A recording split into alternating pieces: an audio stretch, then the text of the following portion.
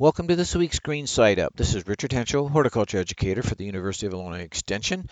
And this week I wanted to talk about things going on in the lawn that kind of get misnamed or misunderstood when we're outside looking at our lawn.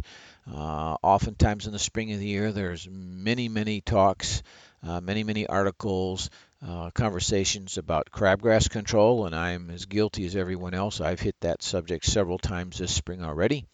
But what oftentimes is kind of left out of the picture is we're out looking in our yard and we see things already.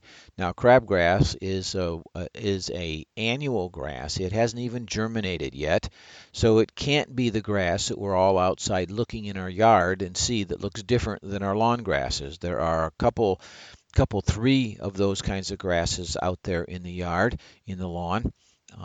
The two more obvious ones that are at this time of year are already green and outgrowing your lawn are probably going to be quackgrass, which is a perennial, and tall fescue, which is a perennial. So they're out there in the lawn right now, green and looking different than your preferred bluegrasses and fescues that you have in the lawn already. Uh, Being perennial and being a weed, they just get going earlier and get ahead of our desirable lawn grasses out in the yard. And their habits are distinctly different. Quackgrass, not only does it can it grow from seed, but more commonly it has these rhizomes which leave the plant and travel a few inches to a few feet and then sprout up elsewhere in the yard or in the lawn. A lot of times we get quackgrass in the lawn because it was already in our perennial beds or a vegetable bed, and while we manage it there because we're tilling, we're pulling, we're hoeing weeds and managing the weeds in those beds that way, those root systems make it out into the lawn and then up they come and then we have them in the lawn and there's far less we can do with them once they make it into the lawn. The other grassy weed that's a perennial cool season that we're seeing now is that of tall fescue. Tall fescue is a bunch type grass, so it doesn't jump up and spread out like quackgrass will, but yet it's a grass that has a distinguished leaf blade being wider and parallel vein and the veins are pretty distinctive, and because it's a bunch type grass it comes up your desirable grasses kind of grow up through the crown of that too, but yet it obviously is not a desirable grass in the lawn. Both being perennial, there are no selective control measures that we as homeowners have commercially in the lawn care industry. There's a product or two that can be used if proper identification is made to find out which of these perennial weedy grasses you have. Um, so there's some hope in that way. Otherwise, for the homeowner, typically we're talking about a non-selective translocatable herbicide that's going to take out both the weed and the desirable grasses where you treat that weed. So that's pretty much our only remedy right now.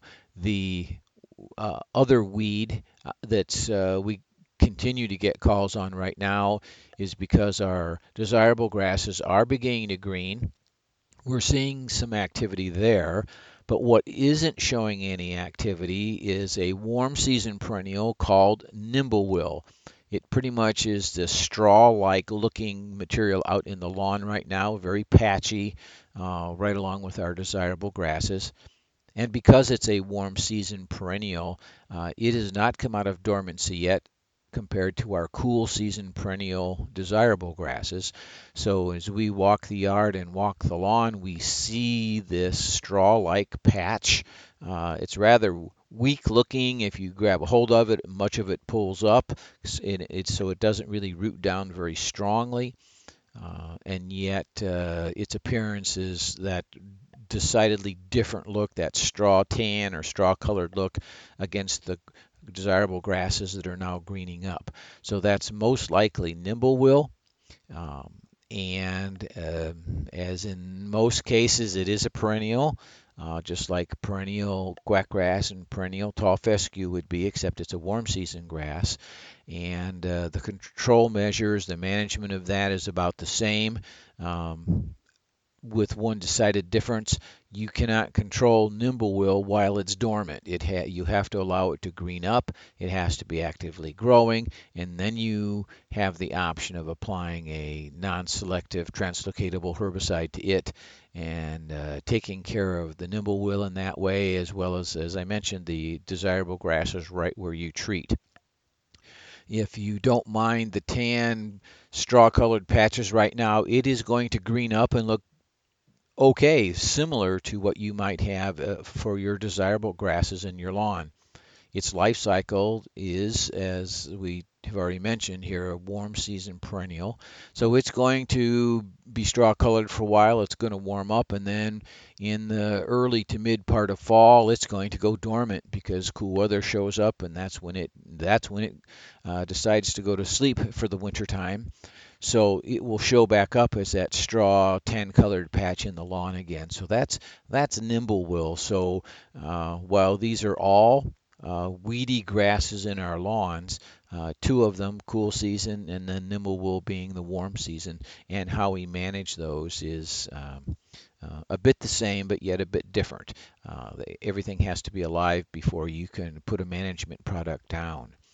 Um, if you do decide to manage that chemically, once you are assured and you feel comfortable in that those weedy grasses are gone and aren't coming back, then we can top dress, we can overseed, we could go ahead and cut out that area and put sod there.